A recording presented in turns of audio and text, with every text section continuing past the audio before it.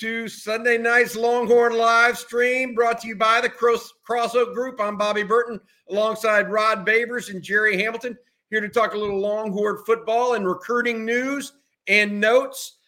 Crazy weekend in the Big 12. I tell you what, it was a backup quarterback du jour. Avery Johnson, listen to this, Rod and Jerry. Avery Johnson of Kansas State, the backup to Will Howard, rushes for 5 touchdowns against Texas Tech last night. The K-State Wildcats now look like they have a little wild card in them. 38-21 over Texas Tech. Tech had no chance. Tech lost, by the way, Baron Morton's during the game. Wow. He did not play at all in the second half. His backup threw 3 picks in the second half. I watched that game on on DVR this afternoon. Jerry and Rod, what else did y'all see from the weekend's games in the Big 12 and elsewhere? It's hard to beat Mike Gundy at home as a home underdog. I'll tell you that. Even if you can't name half his players. I'll give you a random stat. He's won 9 of the last 10 games as a home underdog. I'm not a betting man, but I know that stat. Dude, don't bet against him at home as a dog. I'll just throw it out there. But the Big 12 is great. You're right about the backup quarterback thing, though, Bobby. Remember last season, every team in the Big 12 had to use a backup quarterback except for, I think it was actually Iowa State. They were the only team that had a quarterback that played every game. If you ain't got your backup quarterback situation settled, then you're doing yourself a disservice. The truth is, and in any level of football, NFL too, go look at the NFL as well. If you got to have your insurance policy and everything in our life that's valuable, we have insurance on, right? Our life, our house, our health, right? And the backup quarterback position is insurance. So if you ain't got insurance on the most valuable position in football, which is it's quarterback, then you're doing yourself a disservice. So it's going to be tested at one point. Hopefully, I'm knocking on wood here. For quarterback, it won't be tested, but in most of the years it is at some point. Well, but first of all, that's going to be one hell of a read for the next insurance person. Second, I mean, look, second year in a row that Sonny Dykes picked the wrong quarterback and they got better after the first teamer went out. It's going to turn out because Josh Hoover fits the scheme better. He played in that scheme in high school. Josh Hoover's high school coach at Rockwall Heath was Art Briles' roommate at university. Ooh. And I got to give a shout out to Mac Brown for the season North Carolina's having. I mean, look, Mario Cristobal's a good coach with a great smile, but I had to show him how to take a knee to win a game.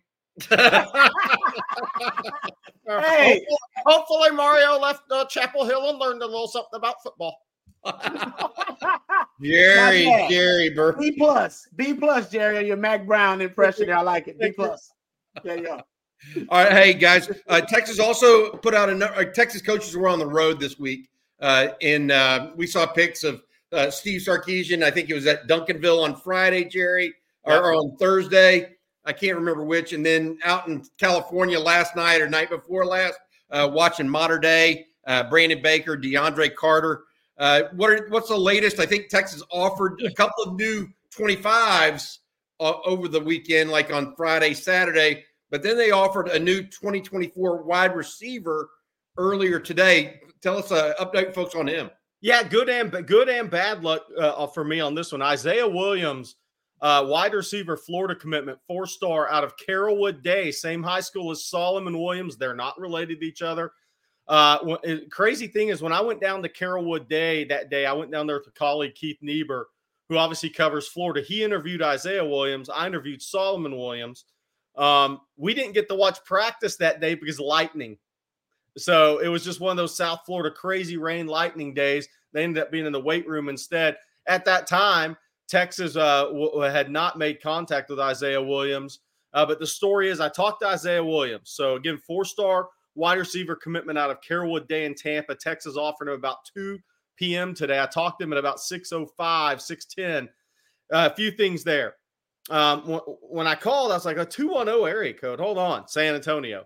Well, he lived in he was born in St. Louis, where his father is from. His father was an all Big 12 defensive end for Bill Snyder, Kansas State in 2002 on those really good K-State teams, 5th-round draft pick. So Rod Babers played against his dad. Well, I get to play against the K-State teams. Melvin Williams, because Rod will remember those K-State teams are really good on defense now. So his dad, Melvin Williams, played a few years in the NFL. But Isaiah Williams told me he grew up liking 2 schools, Texas and Florida. And he was very excited that Texas offered. Pete Kwiatkowski was at Carrollwood Day Friday to see Solomon Williams, stopped by the school. At that time, he told the head coach, Marshall McDuffie of Carrollwood Day, that, look, Texas has real interest in Isaiah Williams. They love his senior film.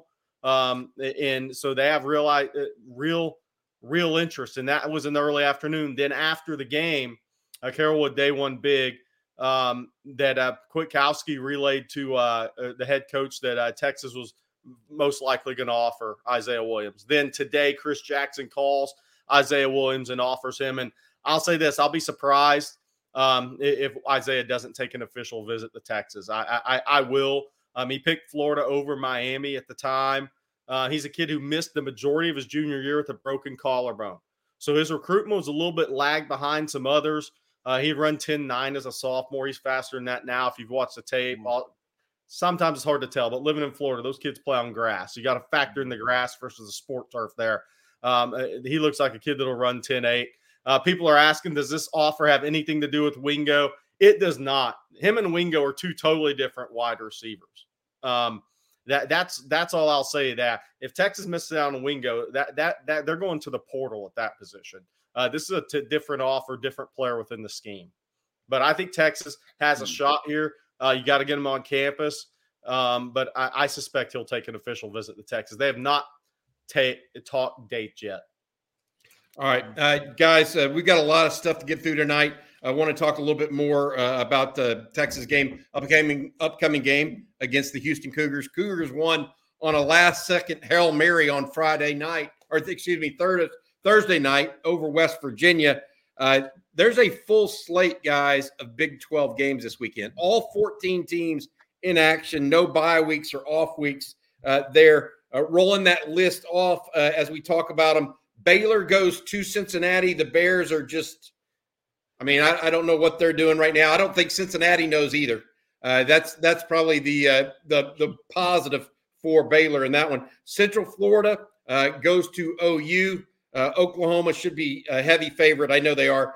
This is turning into an interesting one here. Oklahoma State goes to West Virginia.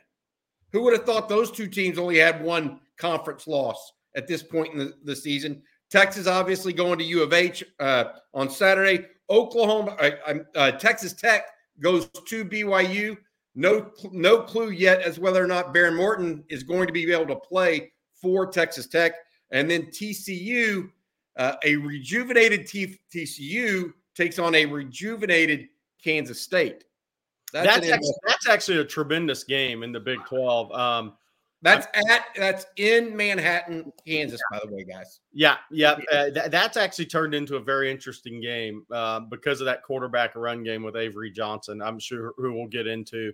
Who ran for 5 touchdowns against Texas Tech. But yeah, look, it's the one team that's reeling right now is Texas Tech, though. That's though, if you look at it, that's the team that's reeling in the Big 12 right now because 2 quarterback injuries. At BYU, that's a bad week to play in Provo. They're coming off an embarrassing loss in Fort Worth. Yep. And now they're home for Texas Tech, and you have to play. The good news for Tech is they've already played at that altitude once this year. Maybe not quite the same, but they were in altitude, and it didn't go so well. Yeah, in Laramie, Wyoming. Yeah. Hey, guys, I want to say thank you to our sponsor. In altitude this year. Yep. I want to say thank you to our sponsor real quick on Sunday night. The Sunday night live stream is brought to you guys by the Cross Oak Group. Cross Oak is one of the leading government affairs firms in Texas, specializing in lobbying, political communications, business development, and regulatory compliance. These days, government finds ways to impact nearly every aspect of your business. With decades of experience ranging from the State House to the White House, Cross Oak Group helps its clients hedge risk and protect and grow their bottom lines. To learn more, go to www.crossoakgroup.com. We appreciate them for their sponsorship each and every Sunday evening of the live stream. Guys, we've got some questions coming in. I'm going to get to a couple of those next. Also want to get y'all's thoughts on the Washington-Oregon game, as well as I got to ask you this one. The Aggies go up to Knoxville and lay an egg. Jimbo needs some offensive lessons, and it may not be from Bobby Petrino, apparently, because they can't move the ball to save their necks. And it's not like Tennessee's good at defense. I mean, let's be clear. Yeah, I mean, I think Tennessee's been good at home, right? By the way, Chuck Mason, interesting. So cousin of the new Texas offer, Isaiah Williams. There you go. That's good info, Chuck. Nice. So, Chuck, you can break all the news on the live stream. Go for it. I'm out now. I can just talk football. I thank you, Chuck. Nice. I think, look, Bryce Anderson didn't play in that game, and that didn't have any bearing on why they lost. But Tennessee's been good at home this year. They've got Georgia at home in a few weeks, so we'll see how good. But look, A&M has a tremendous defensive line. They're attack dogs on that defensive line. Outside of that, it's been rough. I mean, it's been rough. They can't run the ball well enough, and Le'Veon Moss is a really good player at running back. But offensive line struggles. Max Johnson got smoked in that game. I mean, he's a tough guy because he was getting smoked in that game. And did y'all see the tweet from Jerry? I'm sorry to interrupt you. Did you see the tweet from Reuben Owens' dad during the middle of the game? It was only a matter of time. Yeah, Reuben Owens' dad came out and said, "You've got a 5-star running back there that has hands like a wide receiver, but you're not using them.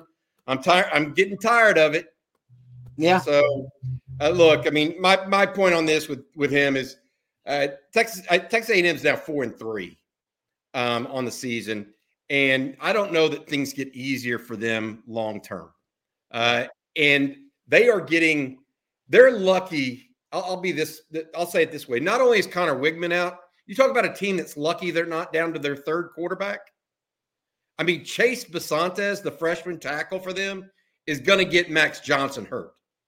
I don't know if y'all watched that game at all or the Alabama game. Whoever goes up against Chase Basantes literally he's like getting a lap dance from Max Johnson. I mean, he is. Yeah. It's like he's in his lap within 2 seconds every single play. I mean, they've got no chance to throw the football. Not with any kind of consistency. No, A&M has an off week, right? Then they have South Carolina at home. Should win that. Should. At Ole Miss, loss. Mississippi State at home. Abilene Christian and at LSU. So they're staring 7-5 in the face. Maybe 8-4, but probably 7-5. Yeah. All right. What about the Oregon-Washington game, Rod? I know you watched that one. I love that. Yeah, I love the Washington offense. I think even Sark would be a big fan of that Washington offense, right? I don't know if there's any offense in the country that goes vertical and is as effective at going vertical, deep shots down the field as Washington is, man. Michael Penix Jr. is fantastic, and that may be the best part of his game. This is a guy that will be drafted in the first round. He's in a Heisman conversation right now, but their deep ball is unbelievable, and they threaten teams with the vertical shot constantly. They all basically have you playing in fear as a defense because of the deep ball, and like I said, they complete the deep ball. They're effective. I haven't looked at the numbers, but that was the thing you noticed about Washington's game. And Oregon, I'll give Oregon credit, man. They went into this game because they knew they were playing on the road, and they were aggressive. I mean, Dan Lanning was rolling the dice a ton, going for it on fourth down, going for it on 4th and goal, right? And it didn't always work out for him, but he kept that same kind of attitude of aggressiveness, and it kept them in the game. But ultimately, like I said, I think Oregon was a better, well-rounded football team, all 3 phases. I even think their roster may be better overall. Look at the roster and compare the talent, blue chip ratio, and all that kind of stuff. But the Washington offense is just that good, where it cancels out all the other phases of the game. It can be that good, and that's why Washington is sitting in this situation they're in right now. Their offense will save any other phase of the game, man. They're just that good. Michael Penix Jr., I mean, he's the real deal. Rod, I got one for you. What do you think about this comparison? Michael Penix Jr. is Dylan Gabriel, just with better wheels, a little bit better player. Best, stronger arm down the field. Stronger arm, all of that other stuff. Here's the issue. They're both left-handed, obviously, right? The lefty both on undefeated teams right now. They're both fourth-year starters in the offensive style they started with in college and then transferred to the same style offense. I got one more for you. Rod, he's got all of that. Hey, you missed an important one, Bobby. They're both 1-0 against Texas. That's not good. How's this for stats from that game? First downs, Oregon 31, Washington 24. Total yards, Oregon 541, Washington 415. Rushing yards, Oregon 204, Washington 99. Turnovers, Washington 1, Oregon nothing. That's why Dan Lanning could barely handshake and walk off the field. They won everywhere except the scoreboard because, Rod, you're right. They're a more talented roster. No doubt. More talented roster. I think that Kalen DeBoer is an exceptional. The other thing that happened in that game, Oregon stopped Washington, not dissimilar to how Oklahoma stopped Texas on the goal line. Yep, I saw that. They had 3 chances from the one and went for it on fourth down. Washington did not get in, but they came back and moved the ball down the field, scored a touchdown, not just a field goal to go ahead at the end of that game too. And that's what we hoped Texas was, right? We talking about this, but the hope was that the Texas offense was going to be so prolific that the other phase of the game wouldn't matter as much. Complementary football wouldn't matter as much because that offense is almost unstoppable because of all the weapons they present, all the problems they present to you. And it is that essentially, except in the red zone, but they can't solve it. And I haven't looked at Washington's numbers, but Washington, they score a lot of points off explosive plays too, much like Texas. So the hope is that Texas offense, once they find their groove and once, all the pieces, because Jonathan Brooks is excelling and Xavier Worthy now is back on track after last year's regression. A.D. Mitchell added to the mix. J.T. Sanders, once healthy, all right, he was dealing with an injury, once healthy, that all those pieces will essentially make complementary football moot because they're so explosive. And all the other phases of the game just need to complement them in a certain way, but you don't need them performing at a really high level. But unfortunately, Texas offense is missing some of the key situational football effectiveness, which is red zone, where it's money time and where you have to score. So I think this Texas offense actually hasn't even yet reached their full capability. They're not fully, in terms of reaching their potential. I don't think they're close yet because they haven't figured out that red zone. When they do, and I think they will, man, you could be looking at, an offense that's just explosive as any offense in the country, Washington, USC, anybody else. All right, guys, we want to get to y'all's questions today, get a chance for everybody to get them in, talk about games this weekend, whatever you want to talk about, feel free. Give me a shout in the chat here or ask on the InsideTexas.com message boards as well, if you would. Here's a question. Oh, wait, go back to that, please, Matt. Thank you, Blessing, Trevor Allen, thank you so much, bud. Hookem. Here, let's have a good week, guys. Yeah, absolutely. It's game week. This is the start of a new week. Let's have a good week. Hey, Bobby, before you get to your first question, here's the reality. We've gone over a lot of stuff. Here's the reality. Texas moved up 1 spot to number 8 in the AP poll. Ohio State and Penn State play this weekend. Texas handles business Saturday. They're going to move up another spot to 7 in the AP poll.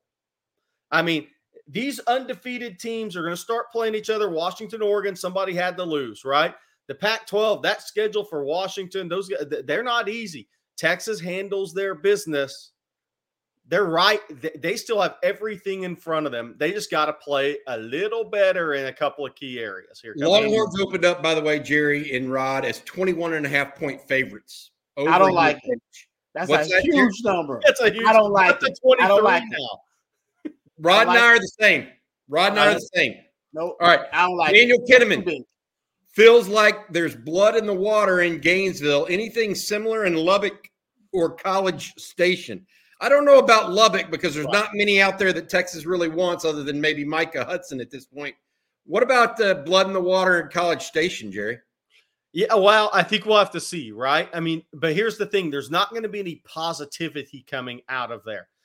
Jeff Choate, linebackers coach, was at Jasper High Friday to check in on Ty Anthony Smith, the linebacker. Texas is going to continue to recruit him. Look, I put it out on Inside Tex. I can say it now. Ty Anthony Smith was scheduled to officially visit Texas for the Kansas game. At the end, right there at the end, didn't make that trip. I think he told A&M, family member told A&M he was planning to go, and A&M got that thing shut down. But the more losses A&M takes now, the more questions. I mean, Terry Bussey was at LSU over the weekend, right? So, I mean, A&M's about to take a lot of SEC fire in recruiting, and I think Texas is now an SEC team in recruiting.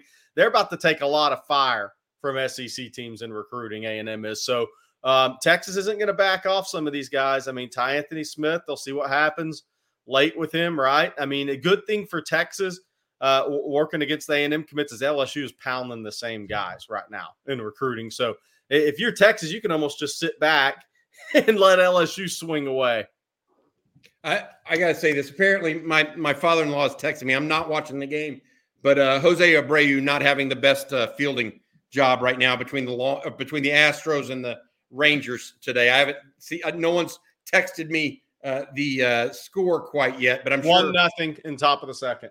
Okay, gotcha. So the Rangers up. The Rangers up, I guess.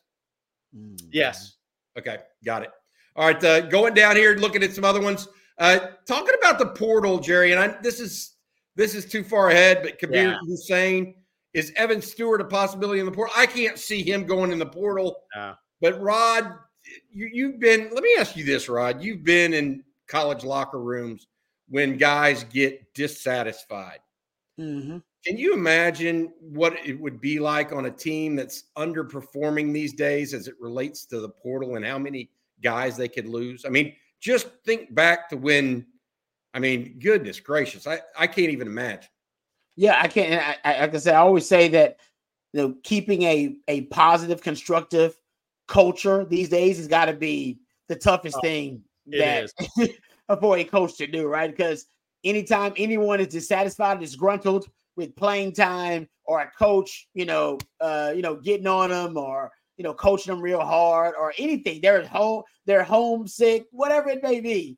All right, they miss their girlfriend, whatever it may be. Then they start thinking about the transfer portal, and they start thinking about NIL potential. All right, and those possibilities. And these days, you can't really stop that. It's all, like I said, you're basically in a real relationship with these recruits now, just like you are with your significant other. You got to trust that when somebody hits on them, they're just going to do the right thing. That's what you are at this point now as a coach. And in order for you to have that kind of trust with your players, you got to do the right thing by them.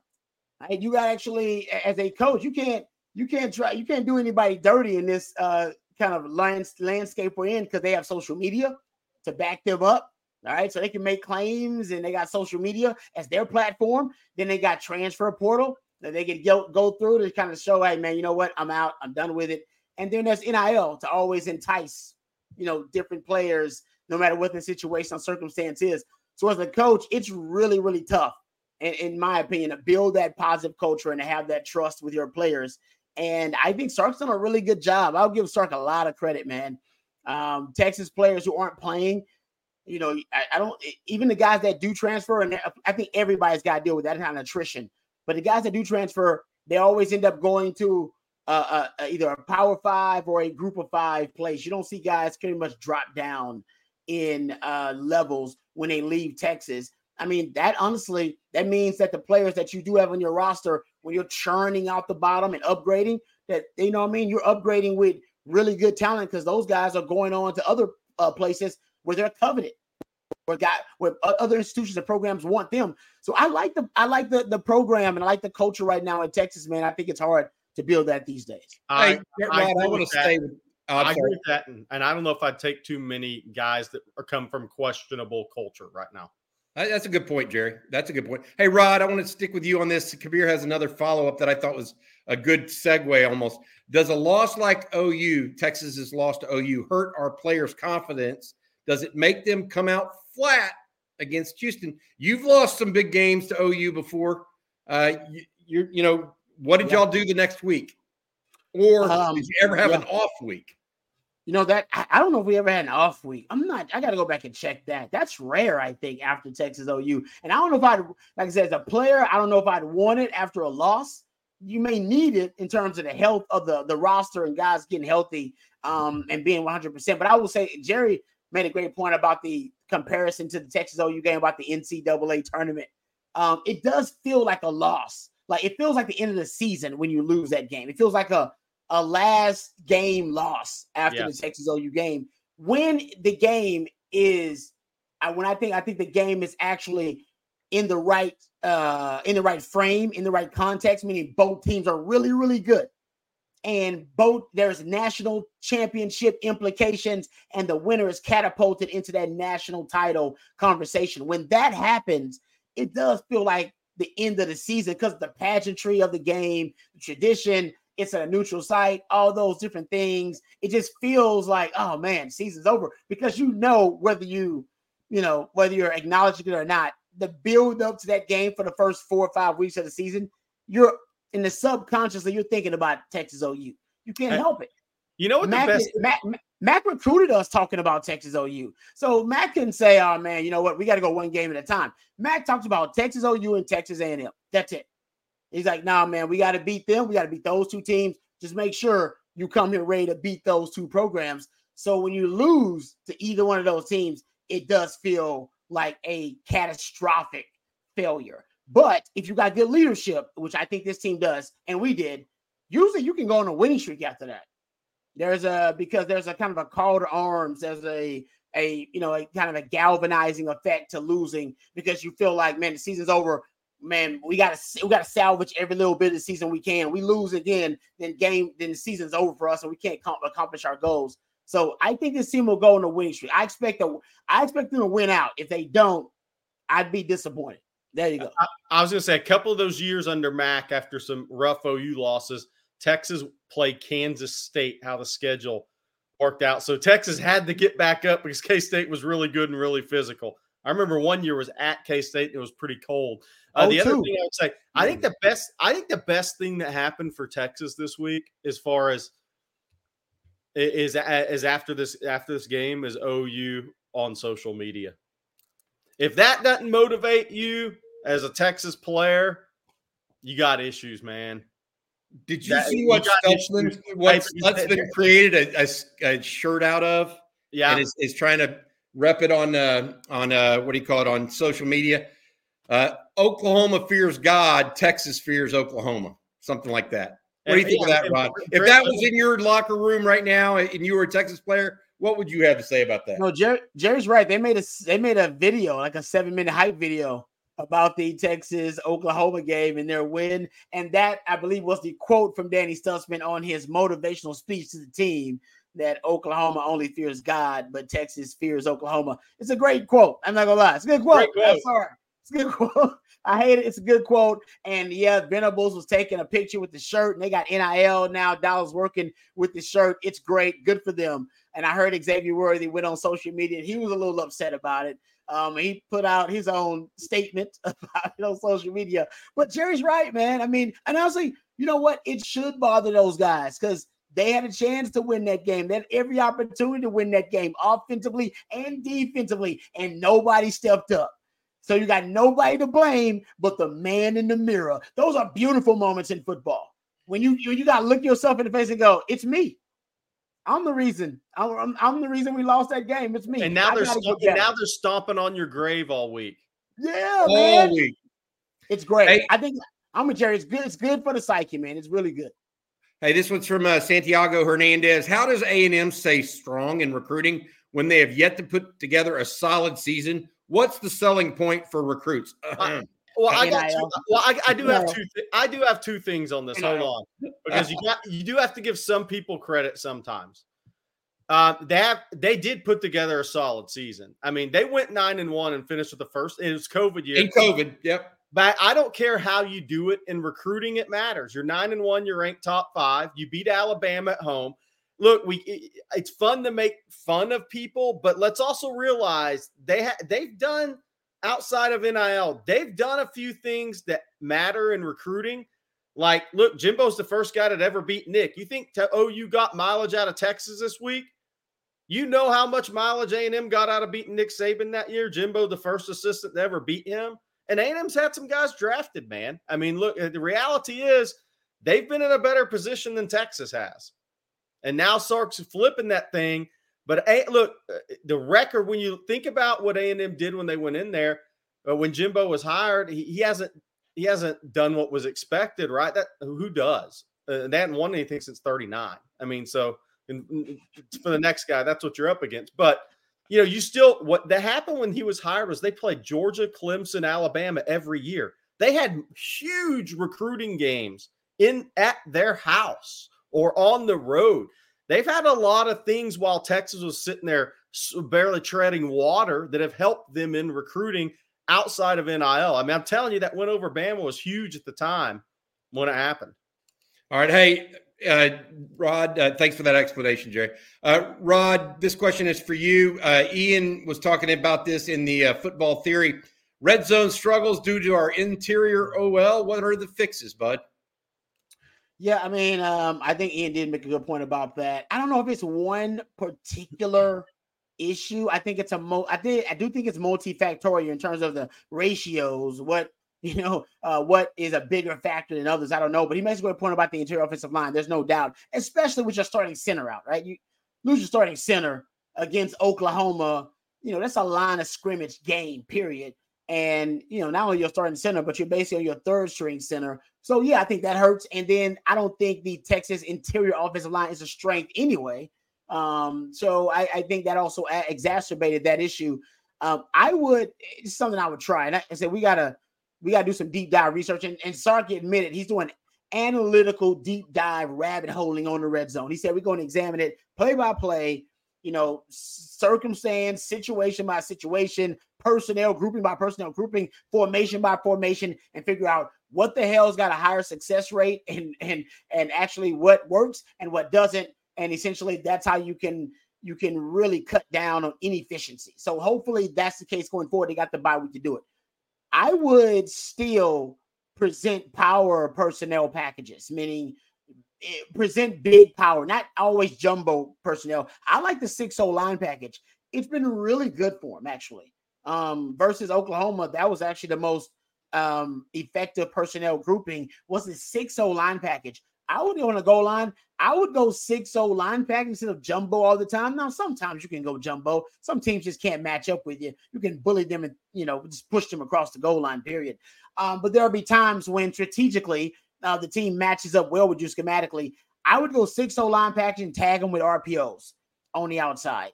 I would also, and Sark admitted that he likes to steal plays, and I'm sure Sark is doing it, so I'm not telling him something he doesn't already know. I would go study every really good red zone offense at the college level and the pro level and just go steal plays. That simple. You know what I mean? That's a lot of teams do it at the NFL and pro level and the college level. I just go steal those concepts. But also, if you present that 6-0 line package with an RPO tag, I think it simplifies the read for Quinn Ewers a little bit. And you want to present both options. The problem in the Oklahoma game is you said you were running the football, you were predictable in that aspect, and you said you even let the team know exactly where you're running the football behind your big humans. Well, we saw how that worked out. It blew up in your face. I think you got to make a defense defend both. Make them defend the run. Make them defend the pass too. Then they have to divide their resources, and that's going to make them weaker on both fronts. And then you go tag with RPO. Essentially, you make them choose their poison, run pass option. That's how I would approach the red zone a little bit more. But I'm sure Sark's going to do a good job in figuring out how effective they can be with what personnel grouping and formation. I just think here's the bottom line for me, Rod and Jerry. They just got to be better. Yeah. How it happens. I mean, Brian Irwin, for example, does lunch with the coach with us every Monday. He feels like they should be tighter and kick stuff out a little bit. There are all kinds of different thoughts and ways to go about it. The reality of it is they have to be better. That's just the absolute reality of what's going on. Hey, here's a question from Paxton real quick, guys. Rod, Jerry, myself. Have y'all ever watched a game when there is not one offensive holding called on either team? I'm sure I have. I don't think the refs were the reason Texas lost that game. No. I'll put it that way. No matter whether there was or wasn't, I felt like OU just beat them at the end. Texas had mistakes on defense and also didn't run the clock out when they had a chance on offense. OU won fair and square. Altoid Floyd had a good comment a few minutes ago. The keys about, to the rest about Daniel, about Connor Robertson? No, the keys to the rest of the season are pass rush and secondary play. And here's why I totally agree with him 100%. Texas offensively is going to be fine. They're playing lesser defenses. They've already faced the best defense in Alabama. They will all season. I think Oklahoma is probably better defensively because of Venables than anybody else they're going to face the rest of the season. They've played the best they're going to play defensively. They're going to be okay on offense. They're averaging 570 yards a game the last 2 games against Kansas and Oklahoma. They're going to be all right offensively. They can score it better in the red zone. But pass rush and safety play is going to tell you the story the last 6 games of the regular season, in my opinion, because I think they're so solid everywhere else, solid enough to win in a bad conference. They're solid enough, but I'm going to tell you this much, Jerry. If you keep trading 7 for 3, that's not a winning combo. I mean, but it takes one quarterback run to get down there, and I'm just telling you, I think they got it. I'm just saying, I put red zone efficiency up there with both of those other 2 things. I agree. So I'll put it up. But here's the only thing I'll push back on that. Judy was boring. Hello. Then Judy discovered ChumbaCasino.com. It's my little escape. Now Judy's the life of the party. Oh, baby, mama's bringing home the bacon. Whoa, take it easy, Judy. The Chumba life is for everybody. So go to ChumbaCasino.com and play over 100 casino-style games. Join today and play for free for your chance to redeem some serious prizes. ChumbaCasino.com. No purchase necessary. Void where prohibited by law. 18+ terms and conditions apply. See website for details. Seeking the truth never gets old. Introducing June's Journey, the free-to-play mobile game that will immerse you in a thrilling murder mystery.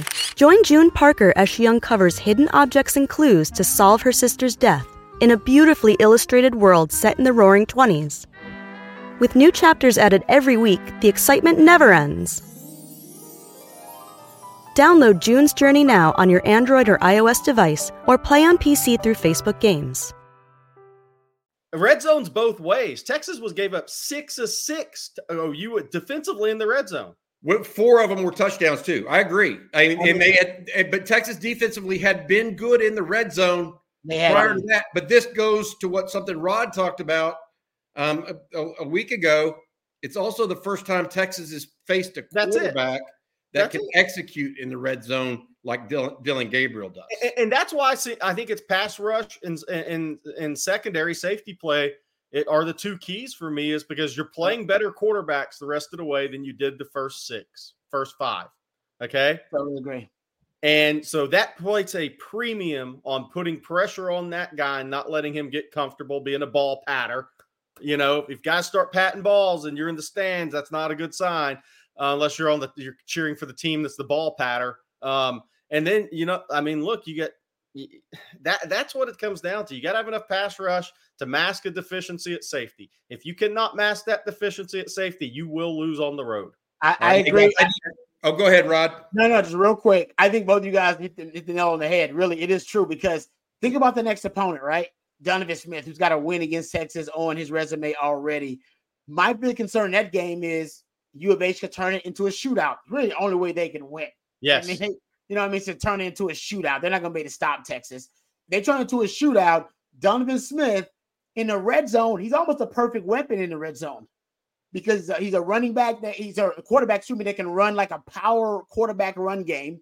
They run the quarterback draw with him in the red zone. I've already seen it multiple times with U of H. They like that quarterback draw, which, by the way, Dylan Gabriel ran to perfection against Texas. So in the red zone, the quarterback +1 running game, either second reaction, improvised plays, or design runs, it can be absolutely brutal. Texas has to account for that, which can make that defense less effective in the red zone like they were against Oklahoma. And he's also, Donovan Smith, comfortable in that system because it's an air raid system. And he's been running the air raid since he got to the college level. And I will also point out the pass rush and the secondary play got to be crucial, because I said this the last live stream we had, guys. I like the wide receivers at U of H. They're good players. That's a good group. That may be the strength of the whole entire team is the passing game with Donovan Smith and the wide receivers. They got, you said it, Jerry, they got 3-4, guys who were considered 4-star wide receivers there. Legit guys. And they got speed, man. So they will test that safety, the safeties in coverage. I guarantee you multiple times. And what they like, perfect. I was just looking at film right before we came on. That's long ago. They love the slot fade. They love the slot fade, man. They're going to take that number 2 receiver and they're going to run basically a 9-route rhythm. Sometimes it opens up as a fade to the outside. Sometimes he turns it into like a skinny, deep post route where he runs it inside depending on the leverage of the DB. They will run it. And that's basically a test of coverage of the secondary and the safeties in particular and how they hold up in coverage on the vertical routes. All right. Thanks, Rod. On Texas Football, Sunday Night Live Stream brought to you by the Cross Oak Group. Cross Oak is one of the leading government affairs firms in Texas, specializing in lobbying, political communications, business development, and regulatory compliance. These days, government finds ways to impact nearly every aspect of your business. With decades of experience ranging from the State House to the White House, Cross Oak Group helps its clients hedge risk and protect and grow their bottom lines. To learn more, go to www.crossoakgroup.com. We appreciate their ongoing sponsorship of On Texas Football and the Sunday Night Live Stream. That's crossoakgroup.com. You can contact them at info@crossoakgroup.com. Hey, we got some other questions. Jerry, I'm going to go back to you. Daniel Kinnaman with a good one here. Are there any positions easier to get talent out of the portal than wide receiver? Not high end, no. That's the high end position. I mean, maybe special teams, but people aren't really get jazzed up about it. But yeah, no, well, the other one's quarterback. Yep. Apparently so. Apparently so, right? Yeah. I completely agree. All right, here we go. Jerry, I was at this from Forrest. I was at the Willis game Friday. What did you think about Bishop? He seems to have some smooth, explosive cuts with the ball in his hands. And DJ Lagway, the Florida quarterback commitment, looked good as always. I was at that game as well with Keith Niebuhr from the Gators sighting on 3, good buddy. When I went to Florida, we went to schools together, so I did return that favor. But Jermaine Bishop, the 2026 young kid at Willis, is who Forrest was talking about. He's an electric kid now. He's already got Texas A&M, Oklahoma State. He's got all those offers. He'll be at a Texas game later this season, but he is really, really good corner wideout for a young kid. Return game, super smooth, moves really well. DJ Lagway, I've got a comparison for him, guys. They're a little different, but DJ's always come off this way to me. He's 6'3", 229, 6'2 3/4, 229. He's a bigger kid. A little bit of JT Barrett. Not as athletic as JT, but I'm talking from a leadership, mental makeup standpoint at quarterback. He's got a little bit of that in him. Hey, Jerry, take this one from Diedrich H. While we got you. Any news about DeAndre Carter? That's who Steve Sarkisian and Kyle Flood were out to see, along with Brandon Baker, his teammate at Mater Dei on Friday. And will Texas get wide receiver Ryan Wingo on campus again for a game? Your thoughts on those two? I think Texas is trending well for DeAndre Carter. They still have to, get through the finish line there. He's Auburn's only high school offensive line commitment. And if you watch any of the LSU game, they need a bunch of them. But they're going to have to go out in the portal. That's obviously what Auburn's going to do. You don't have one high school offensive line recruit right now if you don't plan to go big in the portal, which is what they should do. But I think Texas is doing well with DeAndre Carter. I think the biggest thing for Texas, here's what's in Texas's favor. Kyle Flood resume, same as Brandon Baker. Sark's connections to Mater Dei, same. Moving to SEC, that helps because he already made an SEC decision, Auburn over Texas. Michigan State was third. Here's a big one, I think, with the family if this flip happens. It's so much easier to get on a flight from SoCal and get to Austin versus getting to Auburn. That's a lot more travel time for a family. It's a big reason Brandon Baker, who did like Georgia, the family was never really on board with that.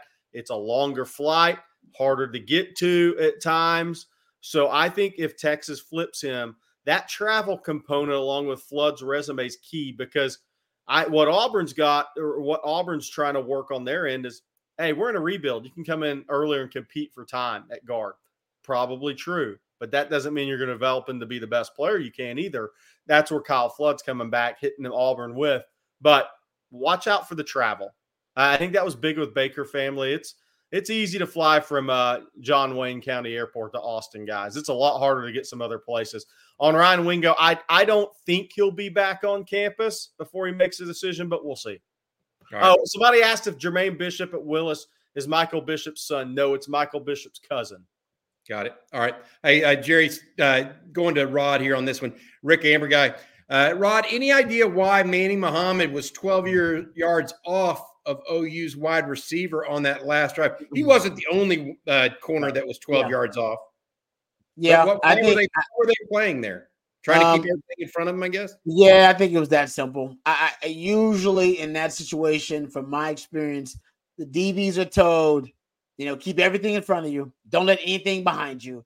And I think for young DBs, it almost has a paralyzing effect where it's like, all right, I did my job. If I just keep everything in front of me and I never get beat deep, I did my job. And it's like, actually, you still want them to be aggressive in that situation. Still want them to go make plays on the football.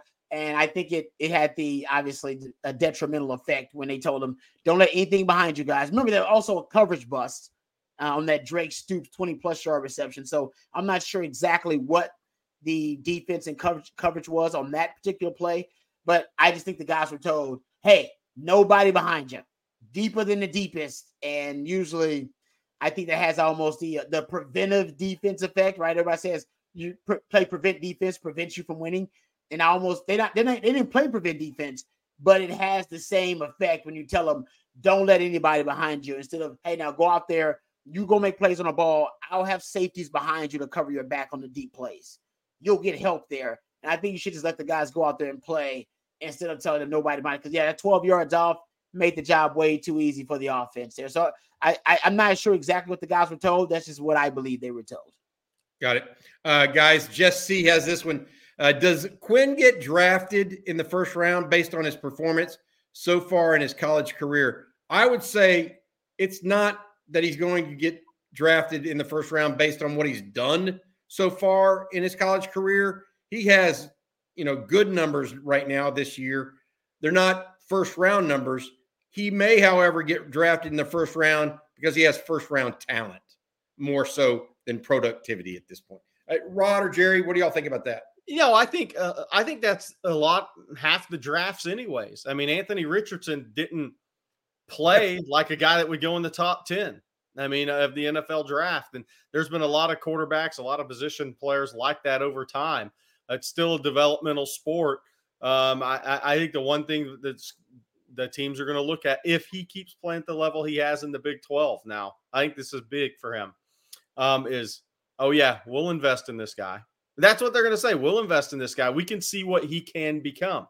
That's what a lot of the NFL is. I mean, let's be real. I mean, that's what it is. I mean, look, is Caleb Williams going to start getting knocked for not winning big games before the draft? Because you're still basing it on what he can become too. He hasn't beat people that matter. He's a talented guy, but he hasn't won the games. Yeah, Anthony Richardson's last year, he completed 53.8% of his passes at Florida for 7.8 yards per attempt, 17 touchdowns, 9 interceptions. He had 654 yards rushing, which is good, 9 rushing touchdowns, but you get drafted on potential. Yeah, that's the NFL nutshell. That's the reason. Yeah, exactly. Right. Look, Caleb Williams on some levels potential too. I mean, that's reality. He did not look. Did he look like a first-round pick against Notre Dame Saturday? Hell no. Yeah, exactly. There's a reason Mikael Thompson was drafted ahead of Quandre Diggs. Quandre Diggs is a better football player. Yeah. Mikael Thompson had higher upside. Well, football player wins out. Upside, it is what it is, right? So that's what the NFL is all about. They're trying to get value. The draft's about value. And, you're trying to find the best value. The value is to hit on a guy who hasn't hit his potential yet, and he'll hit that in 3 or 4 years, and then you'll find better value than paying for a guy who's already peaked, and he's peaked, and he's starting to regress and to go on a downslide after you paid him. Trust me, the NFL's. I'm not saying this right. I'm just telling you that's how the NFL thinks. No, Rod's right. I've talked to those guys, many of them over the years, and they look at guys in the third round and below as fungible parts. Yeah. They can, we need a safety that's a 6'1" safety. We don't need Quandre Diggs here. Even if Quandre Diggs is as good as he can be, we've already got that kind of safety here. We need somebody that's 6'1" that can cover the go. Yep. I mean, that's what they don't. They think Quandre Diggs is probably a really good player, but we know what we get. That you don't take that player in the third or second round. You take him in the fifth. Exactly. Now they're all wrong ultimately because he had more talent than what he was given credit for, in my opinion. But that's exactly what Rod's talking about. Is that mentality? And I'll be honest. I see it in recruiting rankings as well. It drips down to recruiting rankings. No doubt. I mean, if you're not a 6 foot corner, you're not going to get rated as highly as you would if you're 5'11", but better. I mean, it just happens. All right, hey, this one from David Keith Williams. Jaron Thompson isn't a very good tackler supporting the run either. His strength is understanding the game and being in the right place. Unfortunately, he doesn't make a lot of plays. Rod, you're a defensive back, okay? Former one, at least. Probably not still guarding anybody these days. Yeah. What are your thoughts on the Texas secondary play and what they need to do better?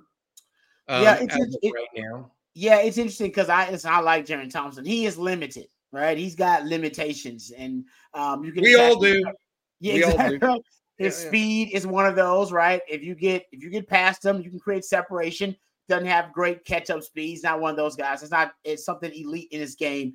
And I think ultimately, at times, he's not an alley cat. He doesn't run the alley precisely. He takes bad angles to the football. I like him, but he takes bad angles to the football, puts him in bad situations. And the thing about Jaron Thompson, and I'm not knocking the coaches at all, but if Jaron Thompson, with his limitations, and there's just a couple of them, and by the way, we all got him. Robbie had him. I was 5'8". I'm 5'8" 3/4. Goodness, for goodness sake, said Rod B, had trouble defending the deep ball, whatever it may be, right? Everybody's got the limitations. You should, as a coach and as a coaching staff, be able to recruit past that. Bring on guys onto the roster who can compete with Jaron Thompson and take his job. If he's out there and if he's so limited that he's holding back the defense, then you bring in guys to take his job. It happens naturally and organically. I watched it happen with lots of guys around us. He brought in your Nathan Bashers and your Michael Huffs and your Cedric Griffins. It just naturally, organically happens. As a coach, you ain't even got to necessarily move too many pieces around. So for Texas, I'm wondering why that hasn't happened. Listen, the guy's been out there for a long time. Nobody taking his job. We can keep complaining about him. So why is he still out there? Because nobody's taking his job. You haven't recruited enough great athletes to surpass him and usurp him. That's on the coaching staff. I'm just saying that's on them. He's the best option, guys. He's the best option. Say what you want about how limited he is. I agree with that. That's from an evaluation standpoint. But he's the best option out there is what they're saying. They got Jalen Catalon through the transfer portal. We know how that goes. He's fragile. Sorry. It's a great term from a great Christmas movie. I love the Christmas Story. He's fragile. He is. Yeah. Right? You brought in Derek Williams. He's great. He's next level. He's the guy. He is him. But he's young. He's a freshman. He's inexperienced. So they're just starting to try to churn that safety position. But you don't hate the player. Hate the game. It ain't his fault that he's out there and he's limited. The coaches haven't brought enough talent to turn over that position. He is the best option out there. And I'm not saying that's the best case, ideal case for Texas, but that's on the coaches for not bringing enough talent at that particular position. All right. Good stuff, Rod. Jerry, I got a question about you because one name came up in the chat that I want to get an update on if you have one, and that's Xavier Fieldstame, the defensive back out of the Dallas area that Texas offered and attended the Texas OU game last week. What's the latest on him? He's still committed to Florida, I assume. Yeah. But I know he had a good game this weekend. Yeah. We'll see when Texas gets out. I think Gideon's supposed to be there in a couple of weeks. Then we'll see at that point kind of if Texas gets that visit set up, if they get him on campus. Right now it's an offer, reciprocated interest until he gets to campus. It doesn't get real. But Blake Gideon and a couple members of the staff had a good conversation with Xavier and his father early last week. So we'll see what happens. I mean, look, it's Florida season will be big. I mean, that'll be big in this too, man. I mean, guys they're easier to flip when they wonder if the coach is going to be there at the school they're committed to. That's the question with Texas A&M, right? That people are asking about A&M. I mean, that's going to be the hits. The kids aren't going to hear anything positive about Texas A&M. There's still enough positive there about Florida. That was a big win for them over South Carolina. I don't care how good South Carolina is. They're still 5-2.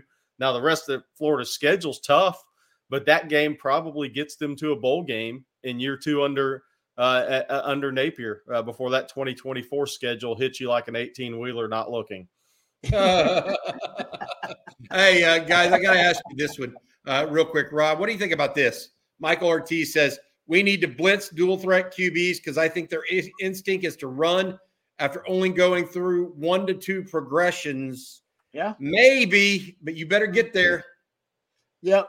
You better get there. And you can do it strategically, right? You can overload one side, blitz it, flush that quarterback, find out analytically where they're most ineffective, right? They're running to the left, throwing to the right, wherever, flush them that way and have a spy ready for them to kind of collapse on them. You can do different things, but Michael's not crazy there. I wouldn't do just one thing. I wouldn't deploy just one strategy versus a really good dual threat quarterback. I would throw multiple things at him, and one of the things is what Michael is talking about there. I would come after him. Speed up their clock. Speed it up. Let's see how they process. They process quickly. I want to speed up. And usually the default for an athletic quarterback is, I'm getting the hell out of Dodge. I'm running. You sped on my clock too much. I can't process it. I'm running. And maybe that's what you want to do situationally with a dual threat quarterback. So I would throw multiple things at him. But Donovan Smith, he's not I don't think he's necessarily a dual threat quarterback. He's got enough functional mobility. Yeah. Just like Dylan Gabriel, because he wasn't a dual threat either. Nobody had him labeled as a dual threat quarterback, guys. He had functional mobility. They decided to weaponize. Donovan Smith has functional mobility. By the way, Texas Tech weaponized it against Texas on a lot of short yardage situations last year. So they can do it again this year in situations, and I already seen it. So you're going to see it again. And, I think they should be ready for it to be aggressive, to just decide, we're coming after Donovan Smith, force him into making some mistakes. And by the way, I will say this. Go ahead, Jerry. Donovan Smith is 6'5", 240. For those wondering how big he actually is. I would say this. I don't know that U of H has the offensive line that Tech did a year ago. No. I don't think Tech has the offensive line this year that they did a year ago either. And so that's part of their problem up in Lubbock, where everything goes through there, obviously. All right. Let's get to a couple more questions.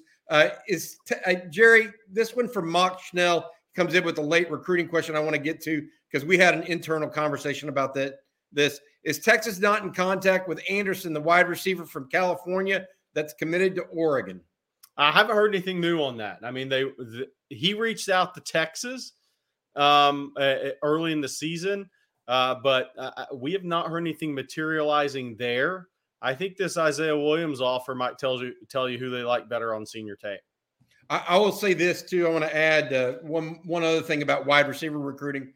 Missouri, you mentioned Florida having a big win this weekend. Oh, huge Missouri. Missouri pulled out one against Kentucky.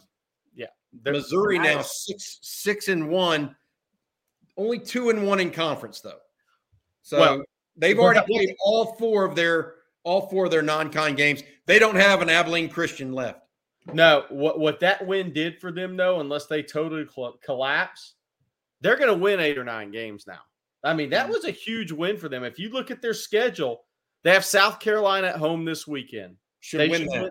Yeah. At Georgia, lost. Tennessee and Florida at home back-to-back weeks. They can beat Florida and Missouri. And then they're at Arkansas, which they can win that game. They're going 8-4, 9-3. That was a huge win at Kentucky for them. All right, guys, want to say thanks one more time before I get to a couple final questions to our sponsor on the Sunday night live stream. That is the Cross Oak Group. Cross Oak is one of the leading government affairs firms in Texas, specializing in lobbying, political communications, business development, and regulatory compliance. These days, government finds ways to impact nearly every aspect of your business. With decades of experience ranging from the State House to the White House, CrossOak Group helps its clients hedge risk and protect and grow their bottom lines. To learn more, go to www.crossoakgroup.com. That's www.crossoakgroup.com. And if you're following along right now, it's bottom of the third. Rangers still up 1-0 on the Astros. Yordan Alvarez at bat. Oh, there it is. Never mind. That's end of the inning. 1-0. 1-0. We go to 4 right now. Guys, it's been a good chat, and I want to get to a couple more questions before we get going. But is there anything you guys want to sidebar on real quick that we brought up? And sometimes I overtalk and I step on y'all's feet a little bit, and I don't mean to do that. No. Is there anything in there that y'all think y'all want to answer or talk about? Yeah, here's what I want to say about the U of H game. I mean, I think U of H. I agree with Rod. They're going to try to get into a shootout with Texas. They know they can't stop Texas. Mm-mm. The only people who can stop Texas Saturday night is Texas or Saturday at Houston. They're not. They're too small in the secondary. They just don't. They just don't have the parts to me. I mean, that doesn't mean they don't have some good players, but Texas can pretty much call Quinn's number in the passing game. Whatever Sark feels like throwing for, I think he can get. So you have to get into a 45-35, 42-35 with the ball late type of game. I really believe, though, that this Texas team, they might have had their dauber down the first half of last week, as they should, because they know they probably think they were the better team. But I think Texas is going to come out with a spirited effort Saturday. I think they're going to play well. I think they're going to play with a purpose. And I think these guys are. I'll be surprised if Texas does not play a really good game Saturday, guys. And because I don't think U of H can stop them defensively. I don't either. I agree with everything Jerry said. Add this too. They're actually decent and pretty good in the return game. Yes. On return and kickoff return. 2 kickoffs for touchdowns. Yes. So I'm with you. I think they want to just score as many points as they can.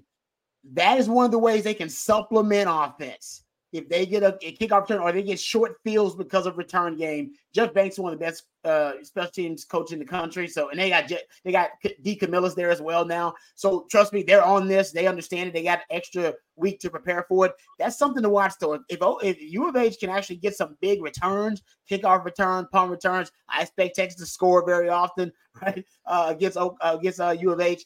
That's something that is kind of that factor you really can't quantify that could play a huge role. But I just think they're going to try to replicate everything that Oklahoma did. They can't to the elite level Oklahoma did it, but they got a quarterback that can do some of the things Dylan Gabriel did with the quarterback draw and the quarterback run game and scrambling and extending plays. They can run up tempo. They gave Texas issues. The receiving core, in my opinion, is the strength of the team. I think they got some receivers that can play for a lot of teams around the country. Those guys, and they got speed. They got team speed. Texas has a lot of team speed, but they got some too at skill positions. So I just think they're going to try to take so many different concepts that Oklahoma did successfully and just try to replicate them. And because of the familiarity, they're cousins with the veer and shoot because an air raid offense, I think they do conceptually have some things they can attack Texas with. If Texas shuts them down early, could be a blowout. If Texas doesn't shut them down early, we could have a shootout. Blowout or shootout. It can be either way. To Rod's point, what did Sark say at his Monday press conference? We need to be more aggressive in our return game. We have too many good athletes here right now. So Texas is about to get more aggressive in their return game, guys. He said it, just like Sark said, we're pass first to set up the run. He's pretty much telling you what's coming at this point. That's what I love about it. Here's one for Rod coming back to you. And thanks, guys, for putting that up because I wanted y'all to talk a little bit more. Ryan Watts holds his own. He was missed versus OU, experienced and physical. Is he ready for Houston? We believe so. My question is, a lot of people didn't think he was going to be missed for OU, but his physical presence against the run, in retrospect, and especially against those bubble screens, incredibly missed, in my opinion, in retrospect. Our concern with Ryan Watts was that he was going to be attacked with the deep ball versus Oklahoma. They only threw it twice. They didn't even. One of our big issues was, Team Texas defended deep ball. They threw it twice. They completed one of them, I believe, versus Jalen Catalon early on in the game. But it wasn't a deciding factor in that game. So if that was going to be the game plan for Oklahoma, I am with you 100%. Ryan Watts would have been awesome, because my big concern, and maybe if he'd have played, they'd have went after him. Maybe they attacked him and went after him, and they didn't. So I'm with you. I think Ryan Watts was missed. There's no doubt on that last, especially, you know what? The two last drives of the first half and the second half, right? The first half last drive where they missed like 4 or 5 tackles. The second half last drive, game-winning touchdown drive for Oklahoma, where they had 6 plays, one of them being a penalty, but 6 plays, and Texas had either a coverage breakdown, a gap integrity breakdown, or a penalty on 3 of the 6 plays. They definitely missed the veteran presence of Ryan Watts. Fair enough. All right, this last one going to do it for tonight, guys. Thanks, Justin Yarbrough, for the super chat. Guys, how many undefeated teams will finish this season? OU will fall to either Kansas or Mike Gundy. Great job as always. OU is definitely not infallible. I would put it that way. I do believe that as long as Dylan Gabriel is healthy, they're going to be a tough out for anybody in the Big 12. Yeah, I'm not sure Kansas is going to be able to stop Oklahoma, even though it's a home game. That's going to be their issue. I don't know if they can stop them. So Kansas is going to have to score 45 points at home to win that game, more than likely. But it is in Kansas, and see what the weather does, right? Look, but that's kind of what we're talking about. Like, Oregon went down this weekend, right? Somebody's going down this weekend. Penn State's at Ohio State. Everybody thinks it'll be Penn State. All these teams are about to start playing each other. The Pac-12, I think, is going to beat each other up, although Washington has enough offense to not lose a game on that schedule, even though it's a tough schedule. But then you still got the Pac-12 championship game, right? I mean, so teams are going down. How many teams finish undefeated? Look, Georgia has to go to Tennessee. I'm just telling you, I think Georgia's sleepwalking right now. So are they going to get up? They got up for Kentucky. I like how they sleepwalk, by the way. I know. I know. That's what you call sleepwalking. They're doing a pretty good job of it. Yeah, I mean, are they going to get up to play their best ball at Tennessee? Because they're going to have to play well at Tennessee. I mean, Tennessee can do some of the things Auburn did. They're pretty good on defense, Tennessee at home. So I mean, so we'll see what happens. I mean, and then Georgia will have to play somebody out of the SEC West, maybe Alabama. But how many undefeated teams? I think the conference to keep an eye on for me, and I'm not saying Michigan will lose a game. I think they're really damn good. And they got Ohio State at home, is the ACC. Because FSU doesn't have the easiest schedule. When you look at it, it's an easy schedule. I'm not sure playing the games, it's an actual easy schedule. Because you still, look, Miami could save their season by beating Florida State and Tallahassee. Florida could save their season by ending the regular season at home, beating FSU. Those aren't easy games. They have 2 rivalry games coming up. Then they have a road game against Pitt. Are your guys going to be up for those games? And they have Duke this weekend. I agree Michigan should be at 1. But then there's North Carolina. Yeah, don't forget about Mac Brown, man. You're going to have to cheer either for Dabo or Mac, maybe, in that one. Do you want North Carolina, though? Can you stomach cheering for Dabo to beat Mac? You probably need to if you keep winning. I will say this. If Penn State is going to get over the line, it's going to have to be this year. Mm-hmm. James Franklin's knocked on the door quite a few times. Yep. I think he's got the personnel to do it this year, but his quarterback's young. So we'll wait and see how that goes. Bobby, could you imagine Penn State getting over the line this year with Manny as the DC, Manny Diaz as the DC, and Mike Ewers? Manny Diaz. I mean, Texas Mike Ewers. That'd be awesome. Oh, boy. All right. Hey, guys, we'll alligator out of here on that one. Alligator tackle out of here on that one. All right. For Rod Babers and Jerry Hamilton, I'm Bobby Burton. This has been the Sunday night live stream brought to you by the Crossover Group. Thanks for joining us. Thanks for the super chats. Thanks for the questions as well. Big week. The Longhorns get back up on the horse this week. They got U of H Saturday, I believe, at 3 o'clock in Houston. Take care now. We'll see you tomorrow morning, 8 a.m. We have Coffee and Football, myself, Jerry, and Blake Monroe alongside. Everybody, have a good week. Let's go. Hookem. Hookem.